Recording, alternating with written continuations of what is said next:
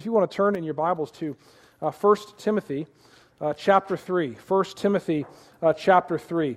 Typically what we do here at Park Baptist Church is take a text of Scripture and walk it through to let the Word of God speak to our hearts and have that be the thrust of the sermon. Today we are continuing our series on the church, talking about church government and church polity. So today is going to be a little bit more of a topical message, grounded in the Scriptures. So just want to make sure you are aware of that. Well, there's a lot to cover, so let me start by opening us up in a word of prayer. Father, we praise your name. We praise your holy name. God, we have already sung of your great grace, a grace that is far greater than our sin. And God, we need to be reminded that again this morning. All of us come with things that we have done this past week that may not have brought you honor, whether that has been a greedy heart, a prideful heart, a heart that has spoken lies, a lustful heart, God, a heart that is desired to serve itself rather than give to others. God, we pray now that we would experience the grace that comes through the Lord Jesus Christ, through His shed blood, through the Lamb that was slain to took away the sins of the world. So God, we know that you who are faithful and just will cleanse us of all our sins and purify us from our unrighteousness when we confess our sins to you. So we do so now, God, asking for forgiveness. Father, we pray for the family of Miss Dean Smith as they grieve her passing this past week. God, we pray that you be with the children, for Cindy and Garrett and Scott. God, we pray that you would just comfort them with your love. Remind them of your abundant grace, your amazing grace. Father, we do pray for the proclamation of our gospel in this city. God, we do want a revival in this city. But God, we know that a revival starts in our own hearts. God, we need to respond to the great and glorious gospel of Christ. So God, we pray that you would bring revival through the preaching of your word in our city. So God, we pray for our brother Steve Hogg at First Baptist Church. God, we pray as he gets up and preaches, God, that the Holy Spirit would attend the Word of God, that church would be built up and shaped around your Word. God, help that church make disciples of all nations, baptizing in the name of the Father and the Son and the Holy Spirit, teaching that congregation to observe all that you have commanded in your holy Word. Father, we come now and ask for your blessing on our own hearts. God, we pray for the next 30 minutes that you would open our hearts to receive your Word. God, I pray that I may decrease, that you may increase. God, that I would hide myself upon the cross, behind the cross. I would submit myself to the Word of God. God, I pray that all that I say, it would be grounded in your Word, that nothing comes from me that would bring you dishonor, that would bring people to lead them in a false direction. God, I pray for the hearts of the people that I love. God, who you have given me to shepherd. God, I pray for them. I pray that you would speak to them through your word, build them up, that we may present them mature in Christ. Father, we ask you to speak through your Holy Spirit in power. We ask this through Christ's name. Amen. Who is in charge here?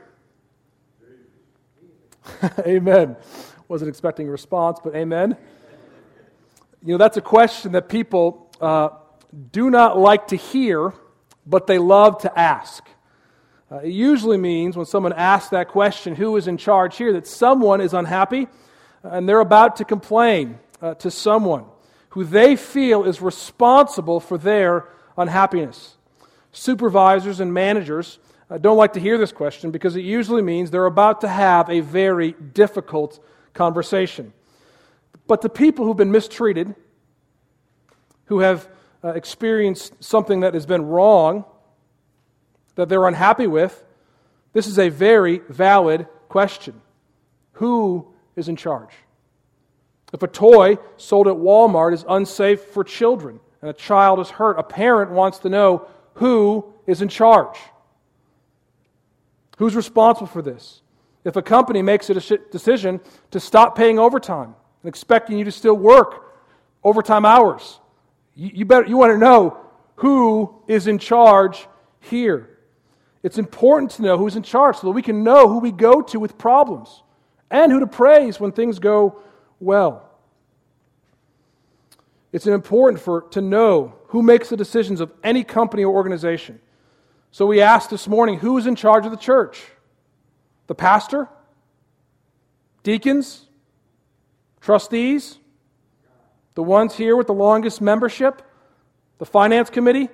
The congregation? Those who give the most money? Maybe the local association or the heads of the denomination? God. Who is in charge of the church? Another way to ask the question is, how should the church be set up? How should the church be governed? What is the polity or the government of the local church?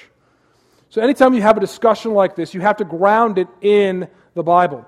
We believe that the Bible is God's Word, inerrant, infallible, without any mixture of error.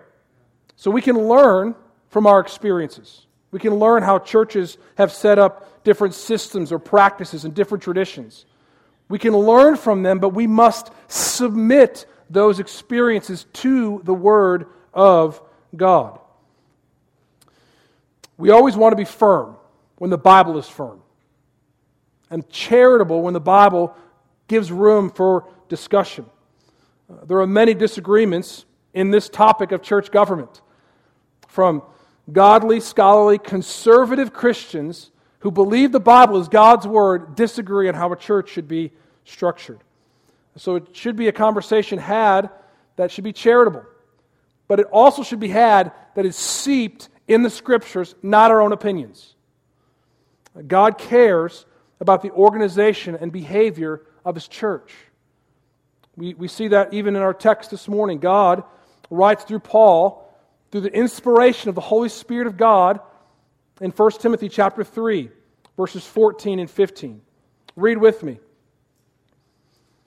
I hope, Paul's writing, to come to you soon. But I am writing these things to you so that, if I delay, you may know how one ought to behave in the household of God, which is the church of the living God, a pillar and buttress of truth. See, Paul wrote to Timothy so that we would know how we ought to behave in the household of God. There is a specific way that our church should function. God cares. God cares about our government, how we should be organized. Why? Because this household of faith here is the church of the living God. We represent Him. We are a reflection of the one true and living God. So God says, I want you to know how you ought to behave, how you ought to be organized. Through the whole chapter of 1 Timothy, the first half is about elders and overseers. The next section is about deacons. And then we see those verses. In context, it says, you ought to know how you should behave. It says the church is a pillar and buttress of truth. This means the church holds up or supports truth. The church has been entrusted with the mystery of godliness. Paul goes on in 1 Timothy 3:16. He explains what this mystery of godliness is. He says, great indeed, we confess, is the mystery of godliness. And then he has this beautiful hymn, probably a hymn that was sung in the early church. He says, Jesus, He was manifested in the flesh, vindicated by the Spirit, seen by angels, proclaimed among the nations, believed on in the world, taken up in glory. The church has been entrusted with the mystery of salvation. You hear it? Jesus Christ, He was one manifested in the flesh, stepped out of the throne of heaven, became a man, God incarnate. He lived that perfect human life without any sin, free from the corruption of this world. He was innocent, and yet what happened? He was made to be punished as one who was guilty for the sake of sinners. But we know that after His death, what happened? He was vindicated by the Spirit. God said the grave could not hold Him. He was resurrected. So this is what we proclaim to the world. Every week when we gather as a church, we proclaim the gospel of the Lord Jesus Christ. The gospel is the power of God for salvation for all who believe. Paul says in Colossians chapter 1, to Him we proclaim. We proclaim Jesus. This is the mystery that God has entrusted to us. This is a beautiful, incredible responsibility that God has given His church. So he says, because you have that power, that you hold the message which can bring people from death to life, from those who are shrouded in darkness to bring them to light, those who are in the kingdom of the evil one to the kingdom of the Son, the beloved Son of God. Because you have that, you ought to know how to behave in the household of faith. So most people think, man, church government, boy, this is going to be a great sermon, Pastor. Check it out for the next 20 minutes. But God says in His Word, you should know, beloved, you should know how the church should be organized. Because we proclaim this great news. We proclaim this great news to the world here so that if people, like it says in Romans 10:9, if you confess with your mouth that Jesus is Lord and believe in your heart that God raised Him from the dead, you will be saved. For with the heart one believes and is justified, and with the mouth one confesses and is saved. Beloved, God cares how we operate as a church. As I mentioned a few weeks ago, as many of you have already said, who's in charge of the church is very clearly Jesus Christ. He established the church, Matthew 16:18. I tell you, you are Peter, and on this rock I will build my church. The church is of the Lord Jesus Christ, and the gates of hell shall not prevail against it. So as Jesus has established the church, it also says that He's the head of the church. Now I'm going to say a lot of scripture throughout this sermon. You may not be able to get it all, but just make a note in your notes in your Bible and look it up later. Ephesians 5:23 says Christ is the head of the church, His body, and is Himself its Savior. Colossians 1:18. He is the head of the body, the church. He's the beginning, the firstborn from the dead, that in everything He might be preeminent. All authority given in the church stems from Jesus Christ. The church must hold fast to the head, from whom the whole body, nourished and knit together through its joints and ligaments, grows with its growth that is from God. Jesus is ultimately the one who's in charge of the church. So we can put a period right there. But He has given His authority to others to govern, to lead, to serve His bride. Now, many of you here are lifelong Southern Baptist. You were born a Baptist and you'll die a Baptist. I was not that way. I was raised in a different denomination, but I became a Baptist.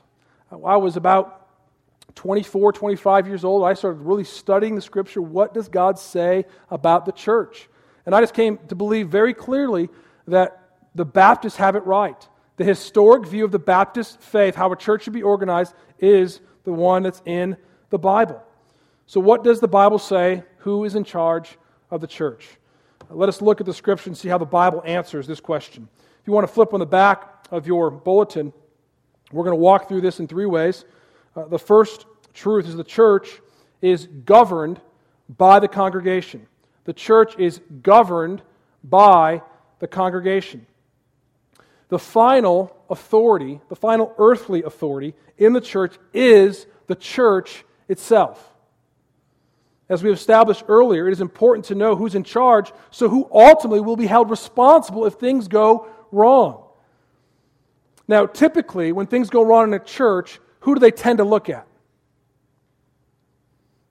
Point to me, right? They point to the pastor, right? Things go wrong, it's your fault, pastor. But what does Jesus say? When things go wrong in the church, listen to what it says in Matthew 18:15 and following. Jesus says, if your brother sins against you, go and tell him his fault, between you and him alone. If he listens to you, you have gained your brother. But if he does not listen, take one or two along with you, that every charge may be established by the evidence of 2 or 3 witnesses. If he refuses to listen to them, tell it to the church. And if he refuses to listen to the church, let him be to you as a Gentile or a tax collector. Truly I say to you, whatever you bind on earth will be bound in heaven. Whatever you loose on earth will be loosed in heaven. Again I say to you, if two of you agree on earth about anything they ask, it will be done for them by my Father in heaven. For where 2 or 3 are gathered in my name, there am I among them. Now typically when we say that, where 2 or 3 are gathered, what do we say? 2 or 3 are gathered. We can have a church service right here. But in the context, when 2 or 3 are gathered, what is God saying? That is an act of judgment. You are judging another believer in their sin. Get the context. So Jesus shows the progression. If someone sins against you, you go to your brother. If he listens, you win him. If he doesn't listen, you get 2 or 3. You go to him and say, tell him his sin. If he doesn't listen to them, then it says what? Tell it to the church. And treat him as a non-believer if they don't listen. The final authority that Jesus gives is to the congregation. Not a board of elders, not a board of deacons, but to the church. Listen to, in Acts chapter 6, a complaint arose among certain widows who were being overlooked with the distribution of food. Acts 6, 2 and 3. And the 12 apostles summoned the full number of the disciples and said, it is not right that we should give up preaching the word of God to serve tables. Therefore, brothers, referring to the full number of the disciples, pick out from among you 7 men. In verse 5, and what they said pleased the whole gathering they chose. See, the final authority in choosing their leaders was not given to individuals, but it was given to the church. Paul assumes the congregation is in charge to hold those should be held accountable for allowing sin in the church. Paul says that if there's sin in the church, it ultimately is the people's fault. The church's responsibility to deal with that sin. Listen to 1 Corinthians 5, 1 and 2. It is actually reported that there is sexual immorality among you, and of a kind that is not tolerated even among pagans. For a man has his father's wife. And you are arrogant. Ought you not rather to mourn? Let him who has done this be removed from you. Who is the you? Who is the letter written to? It is the church of God at Corinth. Paul ultimately does not blame the pastor. He does not blame the leadership. He blames the church for tolerating sin in the community of faith. We see the same thing again in 2 Corinthians 2, 6 through 8. For such a one, the punishment by the majority is enough. So you should rather turn to forgive and comfort him, or he may be overwhelmed by excessive sorrow. So I beg you to reaffirm your love for him. So a brother was in sin. They put him out of the church. The majority of the church punished him. They said the majority should also welcome him back. He did not address the pastors or the leaders. Who did he address? The church. Are we seeing a pattern here? Again, one pastor notes, in Galatians, Paul called on the congregations to judge the teaching that they had been hearing. In 2 Timothy 4, Paul reproved not just the false teachers, but also those who paid them to teach what their itching ears wanted to hear. So, beloved, just understand this. When there is sin, when there's issues of wrongdoing in our community of faith, what God would say, ultimately, it is the church's responsibility to deal with. Don't you find, when it comes to issues of authority, that people want the authority to make decisions, but they don't want the blame that comes with it? We want to say, do this, do that, listen to me, do this in the life of the church. But when God comes around and says, something's going wrong, fix it. I'm just a member. That's a pastor's job. That's a deacon's job. Is it? Not according to the Lord. Why? Because the final authority in the church is the church. We are a congregational form of church government. That means, if you called a members meeting tonight, the body of Park Baptist Church could get me out of leadership. Also, the body of Park Baptist Church could change Park Baptist Church to Park Episcopal Church. Because the authority is not invested in individual leaders, it is invested in who? Us corporately. Do you see why God really cares? This is, you know me, my heartbeat. I'm going to tell you all the time how valuable membership is in a local church. It's important because God says it's important. Why would God give the final authority, His authority, to the church if He did not think it was valuable? And so many people don't commit. Why? There's a lot of reasons, but God wants you to. Why? Because He gives you that authority to invest on His behalf. Well, the second thing we see here is, although God ultimately holds the church responsible, He does call some men to lead the church. Not to rule, but rather to lead. So the second thing we see here, the church is led by the elders. The church is led by the elders. Last week, I mentioned that one of the things about a healthy church member, they should submit faithfully to the church's leadership. That sounds self-aggrandizing as one of the leaders of the church saying, you must now submit to me. Well, that is in God's Word, and we can't dismiss it. But I think that if you give me a moment to explain more in depth how God has set up His system of government for particular men to lead the church and not a man. Did you hear that? Men to lead the church and not a man.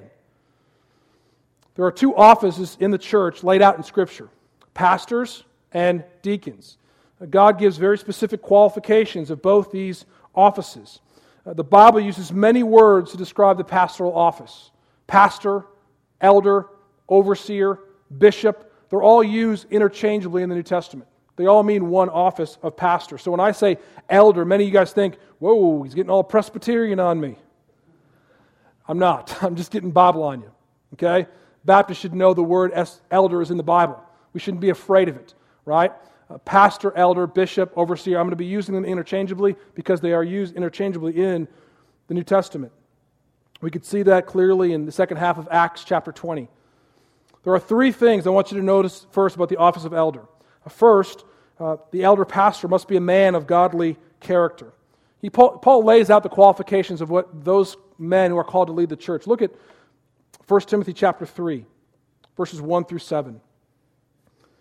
Paul writes, "The saying is trustworthy. If anyone aspires to the office of overseer, pastor, elder, he desires a noble task. Therefore, an overseer must be above reproach, the husband of one wife, sober-minded, self-controlled, respectable, hospitable, able to teach, not a drunkard, not violent, but gentle, not quarrelsome, not a lover of money. He must manage his own household well, with all dignity, keeping his children submissive. For if someone does not know how to manage his own household, how will he care for God's church? He must not be a recent convert, or he may become puffed up with conceit and fall into the condemnation of the devil. Moreover, he must be well thought of by outsiders, so that he may not fall into disgrace, into the snare of the devil." The qualifications are clearly laid out. I could give you a 4-part series on just those qualifications. We don't have time this morning. But one of the things you see here is that they have character. And they don't have character that they have the potential to be. Paul doesn't say they have the potential to be godly men. What does Paul say? They must be. They must be. But too often, here's what I see happening when it comes to leadership. Not just elder, but I think also deacons. They say, man, he's a good man, right? He's got a lot of potential. He could be a great minister of the church. I think we should vote him as deacon, and maybe that will encourage him to step up his game. That is not the way the Bible tells you to pick a leader. He says, look for men who are already meet these qualifications. Do you see that? They must be this way. Elders are not perfect, but they should be examples of godly character. God is asking the church to submit to who? Men of godly character, who put others before themselves. The second thing you see here is God is asking men to lead who have the ability to teach God's word. So not only should they have godly character, they should also have godly wisdom. Paul says in 1 Timothy that the elders must be able to teach. They must know the word of God. He says something similar to the elders in Titus chapter 1, verse 9. He says this, that He must hold firm to the trustworthy word as taught, so that he may be able to give instruction in sound doctrine, but also to rebuke those who contradict it. See, elders, their job is to guard the doctrinal purity of the church. We have to know what is in the Word of God and what is not. So when someone rises up and challenges the church, this is how we challenge them back. See all that stuff? That was an illustration. That's not supposed to be what we challenge people with. It's only the Word of God. That's what I call a recovery. Thank you for laughter. So godly character, godly wisdom. Beloved, this is nothing new, right?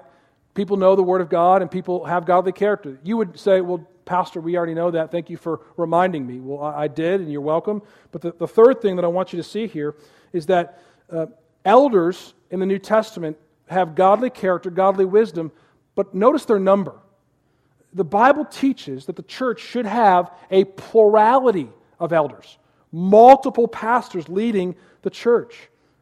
Multiple men, not one man, should lead the church in character and wisdom. Now I'm going to give you a lot of scriptures, and I want you to hear these. Write these verses down.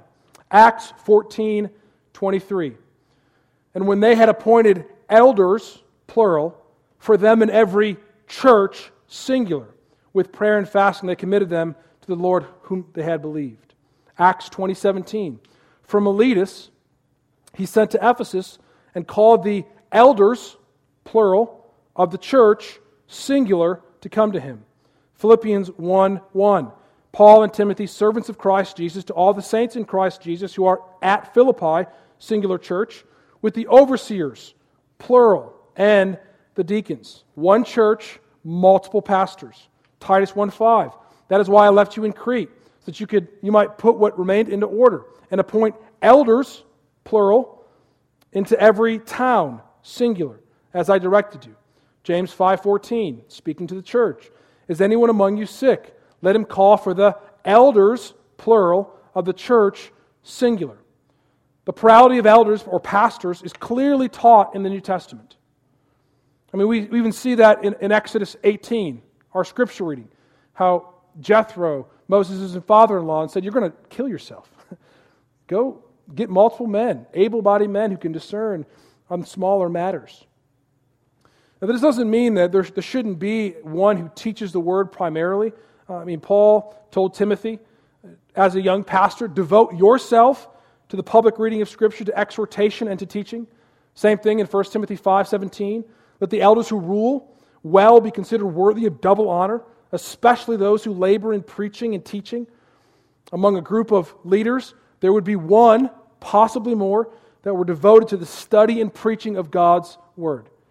Their responsibility to teach does not mean that they are the only elders. Now, I know as your pastor, the one who primarily is responsible for teaching the Word of God, that I'm going to have the greatest influence in our church because I am teaching the Word of God to you, week in and week out. So I don't want you to be shaped and formed to myself. This is why I do what? This is why I preach the Bible.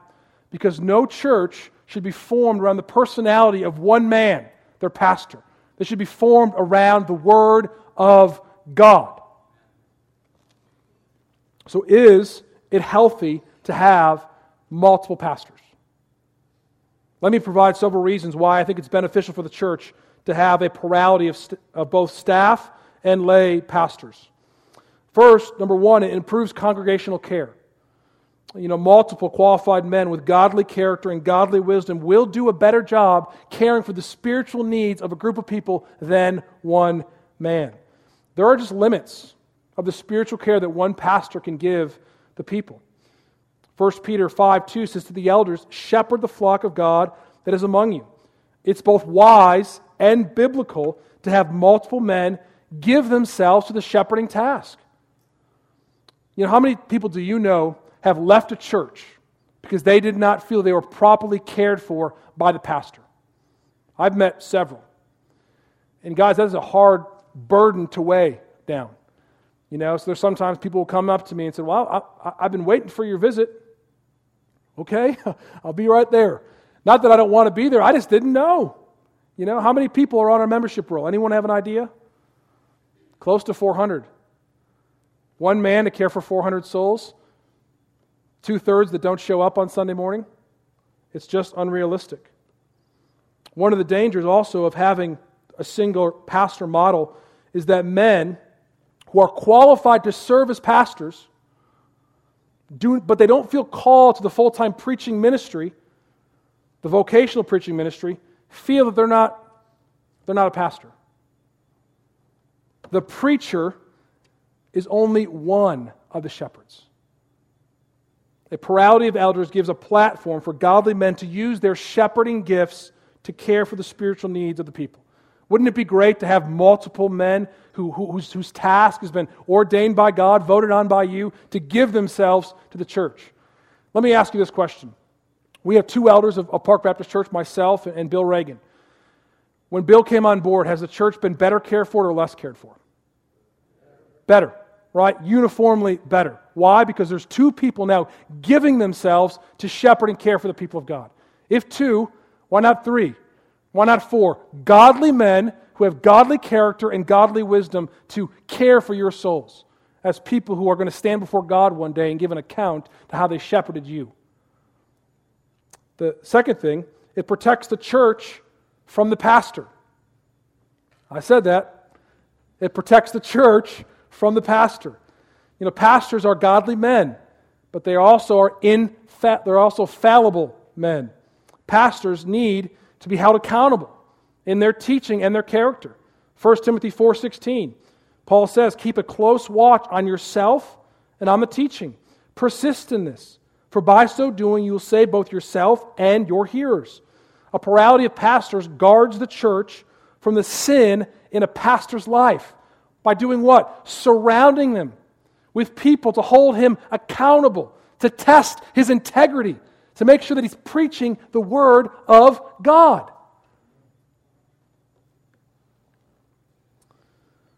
It also helps to provide wisdom in decision making. My former pastor, Mark Dever, says this: sharing leadership with a group of godly, able, non-staff elders will almost invariably keep pastors, especially young ones, from saying or doing dumb things, or from saying or doing the right things in unhelpful ways. Having other people to give wisdom from, you can better care for the people. Let me just be honest. I'm 33 years old. I was not raised in Rock Hill. I have not lived among you for generations. But there are godly men in our congregation who have. So if I want to care for you well, what do? I pull those people alongside me. How can we better care for these people? Because God has not called me to shepherd everybody in Rock Hill. Who has God called me to shepherd? The people of Park Baptist Church. So, are we going to knock out the pulpit and have a rock band next Sunday? Y'all would leave. Because that's not the people here at this church. Also, pastors, unfortunately, can be domineering, totalitarian in their leadership. It often hurts the church. A plurality of elders protects the church from the misuse of authority. Why? Because it shares authority. So when I tell you as a pastor that I want you to submit to your church's leadership, I don't mean submit to me. Does that make sense? I want you to submit to godly men. Bill and myself, we regularly meet and we discuss the care and the needs of our congregation. The third thing, it protects the pastor from the church. It protects the pastor from the church. You know, leaders are criticized. Pastors are no exceptions. The dropout rate for people who enter the ministry is very, very high. One of the reasons is that most pastors feel that they are called to share the emotional, spiritual weight on their own shoulders, to take all the criticism from the people. You know, having multiple elders, pastors, protect the us versus him mentality that can often develop when disagreements arise in a local church. The plurality of pastors shares the emotional load of the criticism within a church and the shepherding load of the people. The plurality of elders beloved, is both wise and biblical. We can't get around in the Scripture. They don't rule. Who rules? The church. So what happens if an elder is not living wise, not teaching well? You can remove him. So hear me, if I start teaching a false doctrine, please fire me.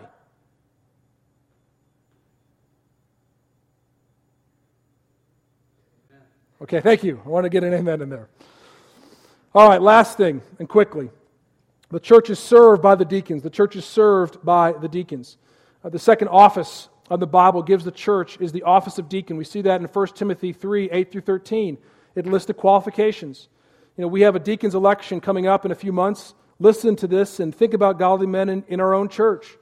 Deacons likewise must be dignified, not double-tongued, not addicted to much wine, not greedy for dishonest gain. They must hold the mystery of the faith with a clear conscience, and let them also be tested first.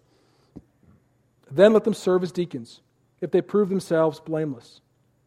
Their wives likewise must be dignified, not slanderers, but sober-minded, faithful in all things. Let deacons each be the husband of one wife, managing their children and their own households well. For those who serve well as deacons gain a good standing for themselves and also great confidence in the faith that is in Christ Jesus.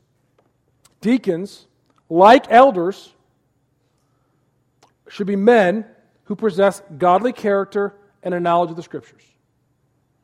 The only significant difference between the qualifications of an elder pastor and a deacon is the ability to teach. That's it. We see that both in 1 Timothy 3 and Titus 1. So then what are deacons called to do? Well, the best place to discover the main purpose of deacons is to go to the first deacons in Acts chapter 6. There was disunity in the church. As I said before, there was certain widows being overlooked in the distribution of food. So Acts 6, 2 through 4, listen. And the 12 summoned the full number of the disciples and said, "It is not right that we should give up the preaching of the word to serve, to deacon," that's where the word comes from, to deacon tables. "Therefore, brothers, pick out from among you 7 men of good repute, full of the Spirit and of wisdom, whom they will appoint to this duty. But we, as elder pastors, will devote ourselves to prayer and the ministry or the deacon of the word." So 7 men were set apart to deacon the tables, to serve the tables, while pastors were to devote themselves to the deaconing or the service of the ministry of the word. So they work together in tandem. Mark Dever is also helpful here when he says this. Deacons then serve to care for the physical and financial needs of the church. And they do so in a way that heals divisions, brings unity under the word, and supports the leadership of the elders. Without the practical service of deacons, the elders would not be freed to devote themselves to praying and serving the word to the people. Elders need deacons to serve practically. Deacons need elders to lead spiritually. Beloved, God has provided a recipe for the structure of His church. He has given us His word that we should know. We should know how the household of God should behave, the church of the living God. Now, we could change the recipe, but if we do, the church would lose its heavenly flavor. We have to listen and obey God's word. God has given us His recipe for the church. Will we follow it? Let's pray. Father, we thank You how You have taught us in Your word. You have taught us how we ought to behave as we are stewards of the great mysteries of God, the gospel. God, we pray that we would live in light of Your word, that we would not live based on traditions, but we would live based on the clear revelation of the word of God. We ask this in Jesus' name. Amen.